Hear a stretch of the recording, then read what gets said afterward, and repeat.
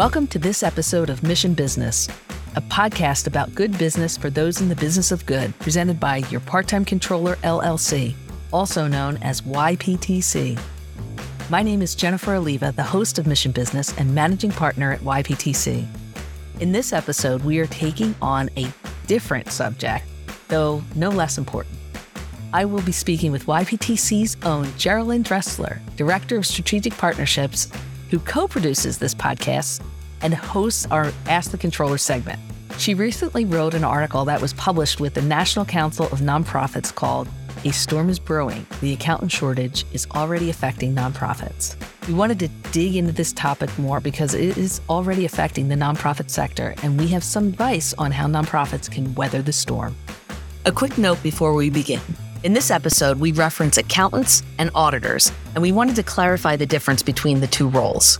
At YPTC, we serve as accountants. Accountants are responsible for an organization's day-to-day accounting transactions and preparing the financial statements, whereas auditors verify the accuracy of the financial statements to ensure compliance with generally accepted accounting standards. Accountants can be part of an organization's staff or external consultants like YPTC works with our nonprofit clients, whereas auditors can only be external. Accounting happens year-round, whereas auditing typically happens once per year. Today we have Geraldine Dressler. We are so happy you're here today. Thanks for having me. Very important topic that we're going to cover today, the accountant shortage in the nonprofit sector. Something we know a little bit about. Exactly. So you're getting a lot of traction on an article you just wrote for the National Council of Nonprofits titled, "A Storm is Brewing. The Accountant Shortage is Already Affecting Nonprofits." What's happening? Yeah, that is exactly what is happening. And we know this is happening because we have some data from the American Institute of CPAs, the AICPA. We love data. And we love data. And that's exactly what I'm starting with here. And one of their publications had a really staggering statistic, which was that 75% of CPAs met retirement age in 2020. And they did not exactly state what retirement age was, but I think we can figure in the 60 to 65 years old The baby range. boomers. So, baby boomers. Yeah, that's exactly it. There are a lot of accountants in that range. Yeah. And in the time that they were coming of age, going into a career in accounting was very popular and attractive. And the other piece of what's happening now is that there are a lot of students who are not taking that same approach. There are fewer students that are completing a bachelor's or a master's degree in accounting. And I'll give you some numbers here real quick. In 2015, 80,000 students graduated each year with those degrees. And that was down to 73,000 in 2020. And then for those that went on to complete the actual CPA licensure and the exam, there's been a 33% decline between 2016 and 2021. So from a data perspective, we know what's happening, but we also have some other factors that we know it's that's definitely happening. a brewing storm for all sectors, including our nonprofit sector. But what got us to the point that no one wants to go into accounting now? Not no one, though. Well, I should say not no one. nobody. There's a Not lot of no people one. going into accounting, but there's a lot of, it's not as attractive as it used to be. Yeah. And you'll hear a lot of people talk about the 150 credit hour requirement. So back in 2005, all of the states adopted this standardized requirement to be able to become a certified public accountant. And what that translates to is basically an extra year of school. And as we know how expensive a college education has become, when you add another year onto that, it makes it even more difficult. And for a lot of people, they would get that either by just staying and, figuring out how to pay for that, taking out loans, et cetera. A lot of people were trying to manage that by working at the same time. And I can tell you from experience, and I'm sure you have a similar one, studying for the CPA exam and working at the same time is very, very difficult, especially because going into the CPA profession, you know how hard the work is and how long the work is. And that's another barrier, I think, for a lot of students when they're making choices these days. They see the long work weeks, the busy season hours, et cetera. And it's not necessarily attractive to go and do that kind of work when they do have other options. I was just going to say, you don't have to be a CPA necessarily to be an accountant and in the accounting profession. So there's other reason that people are not showing up for the profession. That's right. In fact, there was a really prominent Wall Street Journal article back in December of 2022 that had some additional data, because we love data. And I'm going to quote here, more than 300,000 U.S. accountants and auditors have left their jobs in the past 2 years, a 17% decline. And the dwindling number of college students coming into the field can't fill the gap. And the article goes on to talk about recruiters who have been luring away experienced accountants into new roles, often in other finance and technology roles. And that's really true because accountants have such a versatile skill set, and the experience that they get in those entry-level jobs really translates to so many different types of positions in really any kind of industry. And then, of course, the not cool factor, the bad rap. And you know as well as I do that it's not true. And I have to say, accounting is awesome. I love accounting. I want to draw more and more people into it. And the reason it is so great is that you get to see all aspects of business. If you're in a nonprofit, you get to see all aspects of the business of the nonprofit and get to work with a mission-based organization, which is, and we'll get to a little bit more of that later, but typically as an accountant, you get to talk to everybody in the organization, all levels. Often you can be meeting with board members. You could be dealing with the CFO, the CEO of the organization. You can be working with all departments of the organization. So that's an accountant that works in an organization. But then you have the auditing profession. Listen, I was an auditor, and so were you. I was with Arthur Andersen. You were with EY. And we entered the profession because we thought it was a great learning opportunity. And you get to work in teams. You get to meet a lot of people, and you are automatically client-facing when you're an auditor. They put you right in front of clients, and it gives you a really great learning opportunity to talk to people, ask questions, exercise curiosity, and learn just about debits and credits as well as you're doing all of that. But right now, the auditing profession's getting a really bad rap because they're just still burning people out. That's why I left eventually. I stayed 8 years. How long did you stay? I stayed 8 years. Yeah. So we're loyal. Because a lot of people leave after just a few years because there's just so much overtime, such long work, and there's not a work-life balance, especially during busy season. And I believe if the auditing profession would start paying people overtime, pay more people, hire more people, maybe some paraprofessionals to help out during busy season, to truly give a work-life balance to those in the auditing profession. It's tough. It is really tough to get people to start that. But I don't want to diss auditors. I love auditors. Me auditors too. are our friend. We work a lot with auditors at Your Part-Time Controller. We help them get ready for every audit that our clients have to go through, and also help prepare information to help the auditors/tax preparers prepare the 990s. It's a tough business to be an auditor these days. There's also just so many, you mentioned before, so many other areas of accountancy. There's tax, there's finance. Once you maybe practice as an accountant, you can get into management. I mean, look at both of us. We have gone down completely different paths. We were doing the work at Your Part-Time Controller for a long time, helping clients directly with client service, and then took on different roles. You was our strategic partnerships director and myself as managing partner. But, we've both worn a lot of hats at YPTC, like, helping with sales, helping with talent acquisition. And it just a really great profession to enter and then, go from there. I feel so prepared for the work that I do now because of the experiences I had first as an auditor at EY, and then serving our nonprofit clients for 12 of my 14 and a half years here at YPTC. So it's it's good for the profession, but it's also not good because, again, I'm a perfect example. You too, of people who have taken their accountant skills and then gone on to do other things.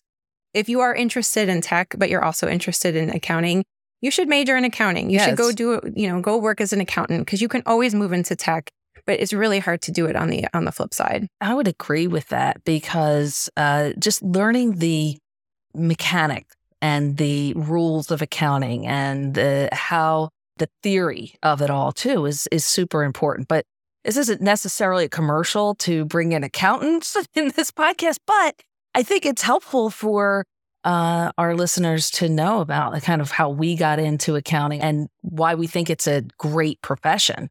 So let's get into, the nonprofit sector in particular and why we think that, and we know that the accounting shortage is really affecting nonprofit organizations. Yeah. And this really isn't a new thing. Nonprofits, they've traditionally had a harder time attracting and retaining talent for many positions. And that is largely driven by capacity to pay competitive salaries. And that could be real or perceived, which is why nonprofits have also had to focus on some other ways to incentivize people. So, excellent benefits, flexible work options, reduced hour work week, maybe even on-site daycare, and really just other quality of life friendly options to kind of supplement that lack of the competitive salaries.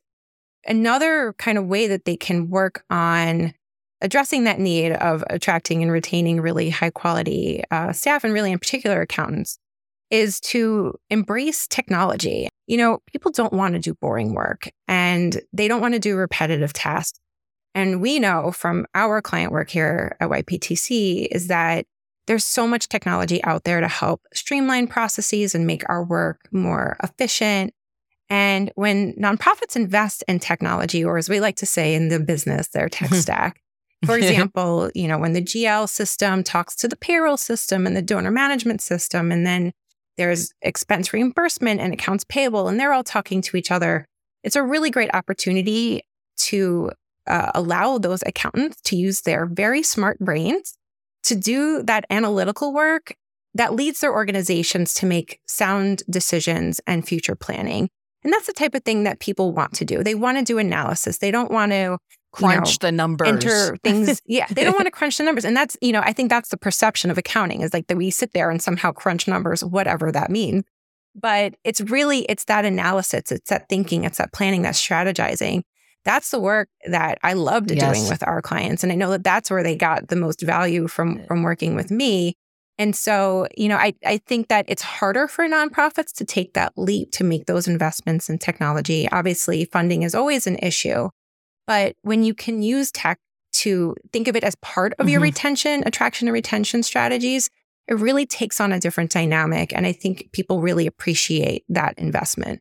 I think some of our clients find our services extremely valuable for all of the reasons you mentioned, because we're not just crunching numbers. We're trying to use technology to its utmost and then spend the majority of our time on the analysis. And I'm going to add to that in the relationship building with our clients and forming partnerships with them in their strategy, in every tactic that they're making. Our clients are coming to us for all kinds of things other than just financial accounting items. It's how are we going to improve our fundraising? How do we streamline this process? This is a good one. How do I better communicate the numbers or tell the story of the numbers to the board, to my funders? No computer, no chat GPT is going to give you the answer for that and help executive directors and board members really understand and trust the numbers and what they're saying, and or have a partner they can rely on for all that type of advice. Those are all the reasons I wanted to go into accounting. I wanted to, be that thought partner with clients. Yes. And it's a win-win, right? Because the clients get, the nonprofits, they get exactly what they need to make decisions. And it's fulfilling work from our perspective. Absolutely. And if nonprofits, like you said before, want to attract and retain finance staff and all of their staff, they are going to have to develop and really talk about and talk it up their great value proposition that they offer. Like, at YPTC, we offer a 35-hour work week. We pay for overtime. Auditors, but again, auditors are our friends. We love you. We definitely offer true work-life integration. I don't really call it balance, because balance is, that is always kind of in sync. And it never is. I don't know about you, because sometimes you're like running around and you have a lot of things going on in your personal life, and work is not, you're not spending 10 hours at your desk. Sometimes you're really, really busy at work and you're going to spend a longer time at your desk, but it's going to be integrated, your work and your life, especially as we're working from home now. And that brings on another great point, is that people really want to work in either a hybrid or a remote environment. That is really, really clear from the data. I think LinkedIn just put out a big article about it. And especially age groups, the younger set, want to work in a remote or hybrid environment. And that's a really interesting point there. And I've been listening to a bunch of different podcasts that have talked about that point in particular. And I think it's really, I think for any type of organization, but, clearly for nonprofits, as we're talking about today, there's never going to be a one size fits all approach to how people work. I think about how I started out at EY, and you as Andersen, we were on these teams in our audit rooms on the premises of our clients, and shenanigans ensued when it got to be really late because you're tired and batty. And that was really fun, despite the craziness. And it was a way to build relationships. And I think about the students who are graduating from college these days, and they move into these remote type of positions. And where's their opportunity to develop those relationships? I think that's really, really hard. Yeah, I think for nonprofits too, I think there has to be an open-minded culture at organizations, and recognizing that, you've got older staff who were fine with commuting an hour and a half to get to the office, before the pandemic. And now that is, that's not going to happen. And they've rearranged their lives to work, remote. But then there are people who, for many reasons, don't want to work at home all the time and might want to come in. So I think having that flexible mindset and embedding that into their culture and policies is going to be really important for that attraction and retention. Agreed. I mean, there's just some nonprofits that can offer remote in many cases, but I agree that flexibility, strong mindset. And you mentioned culture. I mean, strong culture as relates to how you're going to set up your policies around remote work or hybrid work or working in the office. I think nonprofits have an amazing opportunity to build up their culture, and they can connect it so well to the mission that they're serving and the work that they do every single day. And could be a gigantic draw for many, many people. And especially for the younger generations, having purpose for the work that they do. Absolutely. Is very, very high on the list. I work for a huge percentage of my day, of my life. What does that translate into for this world? And, if you think about 20-somethings, they've grown up with so much uncertainty. They've grown up with climate change, geopolitical instability, and they want to know that they can do something to make a difference. Yes. I think we, in this sector, in the nonprofit sector, we have that advantage because the work that we're doing is inherently good. Yes. And so how do you go that extra mile, to say, like, the mission is good, the work that we are doing for our communities is good, and we want to be that workplace of choice so that you can feel fulfilled as well. Yeah. So that's some of the trade secrets of your part-time controller and how we attract people. Yeah. We're telling it here on Mission Business Podcast. Exactly. I got a text message from a former client and friend and colleague, and she said, I just read your article. My finance director, who's been here for 25 years, is retiring, and now I'm freaking out. Oh my gosh. So I said, don't freak out. Let's have a conversation. So she is actually talking to us. But, one of the benefits to outsourcing, when you hire YPTC, you're getting the benefit of not just the person who's working directly with you, but the knowledge of all the other people who are there too. Exactly. And you might have been comfortable doing something in your organization for 25 years, but things change. And I think it's harder for people that have been in an organization for a long time to keep that open mind to new technology, new way of doing things. And we kind of can bring that fresh perspective. And, I have been in client situations where I replaced someone who retired or resigned, and they were there 5 days a week, and I was able to do the work in, 1 to 2 days a week. Huge benefit. And that, I think, is very common when we start working with different organizations. So having that fresh perspective is a really big benefit of outsourcing. And as we build trust with the executive director and go to board meetings, it's very helpful to have an outside party presenting the financials. It just gives the afford an extra level of comfort. Not that we're not auditors, but it does because we're not an employee of the organization. So we don't get involved in the politics and things that might be going on. And we can really speak our mind with great truth. So, yep. So speaking of auditors, I keep bringing them up. I can't stop. They are our friends. They it's are true. our friends. Every nonprofit, at least at certain thresholds of revenue and or expenses, are required to have an audit throughout the country. And if they're not required to have an audit, most nonprofits are required to complete a 990. So with all of the shortage in of accountants, how are the audits going to be affected for nonprofits, do you think, in the 990 preparation? This is a big deal. And this is happening. We're seeing this all over the country right now. When there's a pipeline issue, when there's a shortage of accountants, it all comes down to economics, right? Supply and demand. So in order to attract and retain talent, CPA firms have to offer much higher starting salaries. And in order to sustain those higher salaries, they're going to have to raise fees. So, at a minimum, I think most nonprofits out there have probably seen some kind of significant increase in the prices that they're paying for either the audit or the review and the 990 as well. But the other piece of that, which is trickier, is that some CP firms are actually dropping their nonprofit clients. Mm-hmm. And that is a side effect of this whole situation. Mm-hmm. And it comes down to, capacity. A lot of accountants are probably more overworked nowadays than they ever were before. And in order to retain their staff and not have them work 75 hours a week, 52 weeks out of the year, they have to make decisions about what types of clients they're going to keep on.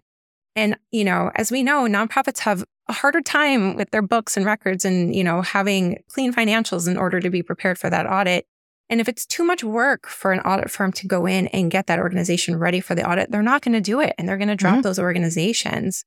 And so they're going to be following the highest revenue, right, or the best quality revenue. They're running a business. They're running a business, and they're figuring out the most choice clients to keep. And that's right. That's what they do. We've had clients come to us, pretty soon or around the time that their fieldwork was supposed to start, and say, "Help! We need to find a new CPA firm to do our audit because ours just dropped us." And that stinks. And it's a really tough situation to be in. And then you're scrambling to get an RFP out and interview auditors, because you really do have to do a decent amount of due diligence before you hire another audit firm. The finance committee, or the audit committee, technically, you should have an audit committee, should be involved in that selection. And you just can't just hire anybody. That's right. It's a process. So for many nonprofits, having an audit or 990 is not an option. I mentioned that before. Like, most nonprofits are subject to audit or 990. What can they do to help streamline the process? There's some steps that nonprofits can definitely take. And the first thing I can think of is really sticking to the timeline that is agreed upon. So if you think about when you need your audit report by, work backwards and plan for that fieldwork. And if possible, try to schedule that fieldwork to occur outside of the CPA firm's typical busy season, which are between the months of January and April. Most states and the IRS have extensions that are able to be filed for all of, the required, like the 990 and, with your state charitable organization. So have your auditor at least file those extensions to give you a little bit more time. And then you have to stick to that timeline. We have seen situations where the nonprofit just wasn't prepared to have the auditors come out and do their fieldwork. And then the auditor said, "Sorry, you have to go to the end of the line because we are book solid and we need to keep to this schedule." And then that throws off reporting to, not just the government entities, but to funders, to bankers. It has high-reaching, ramifications. So, on that note, you want to make sure that your nonprofit is prepared. Every auditor is going to send out what's called a client assistance list, or a PBC, prepared by client list. PBCs. Yep. We are very familiar with PBCs, made many of them in our days. But that is a great list that details out all of the things that the auditors anticipate needing at the outset. schedules, contracts, minutes, invoices. And you want to have that either all pulled and ready on paper. If it's an in-person visit, most CPA firms use some kind of accounting portal. So you'll want to drop electronic copies into that portal ahead of time. And then also make sure that you have staff available to answer their questions. So just because they ask for 25 invoices doesn't mean that they're not going to ask for any more.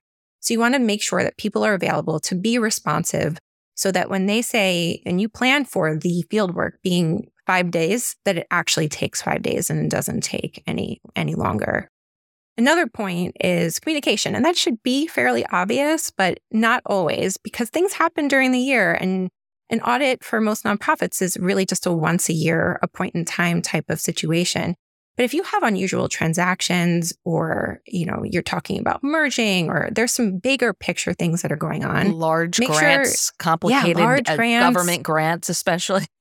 Yeah, make sure you are talking to your auditors and letting them know that this is coming, because there might need to be additional disclosures that appear in the audited financial statements. There might have to be a different way to recognize revenue or account for things. So if you can avoid those surprises by being communicative during the year, that will make the audit fieldwork go a lot smoother.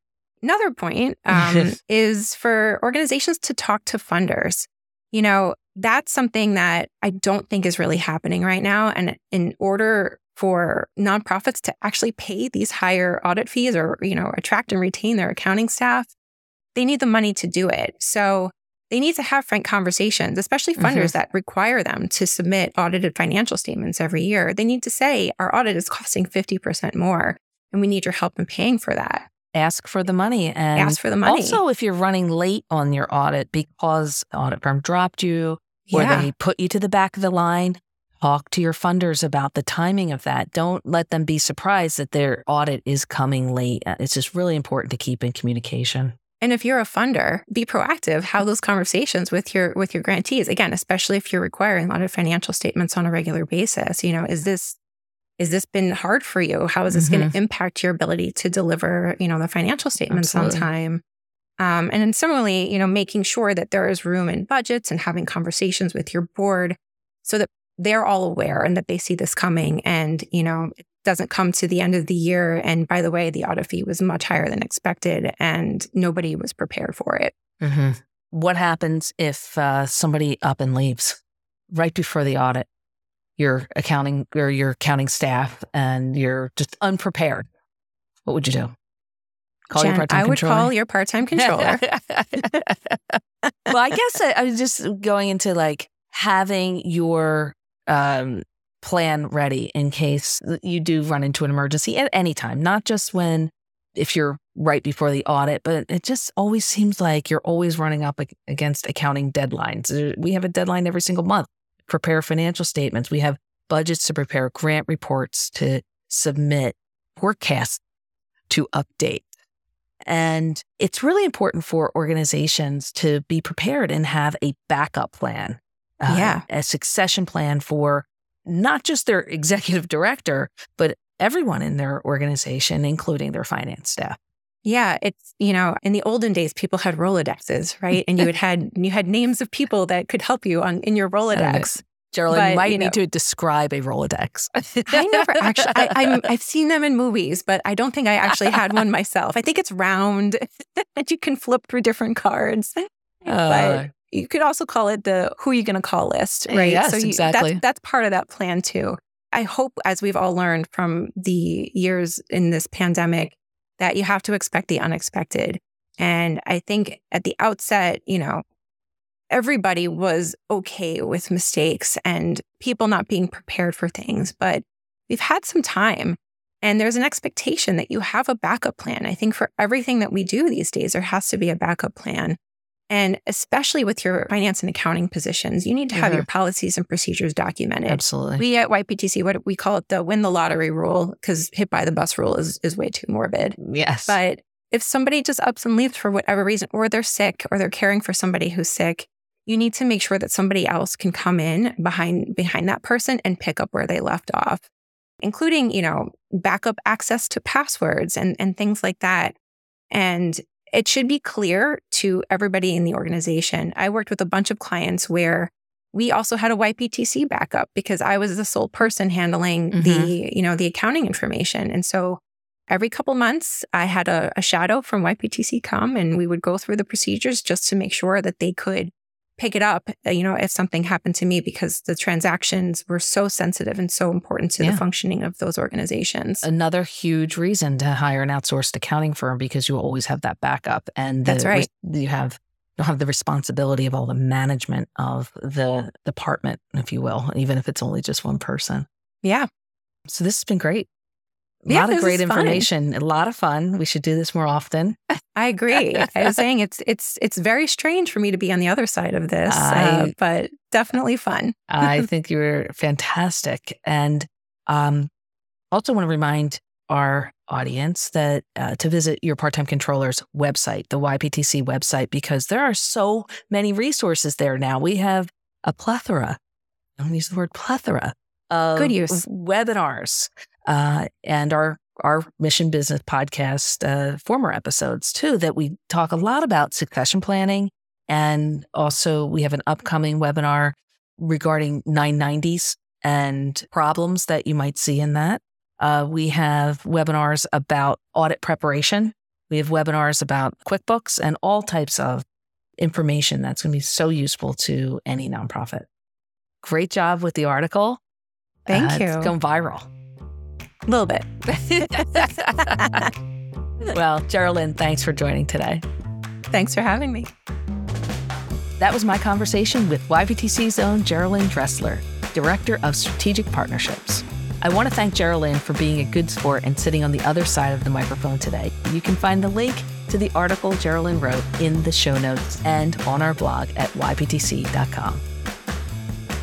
I want to thank the team at PWP Video for their guidance and assistance in the development and production of this podcast. They are a great partner for Media with a Mission, and you can find them at pwpvideo.com. Additional information about this episode can be found at missionbusinesspod.com.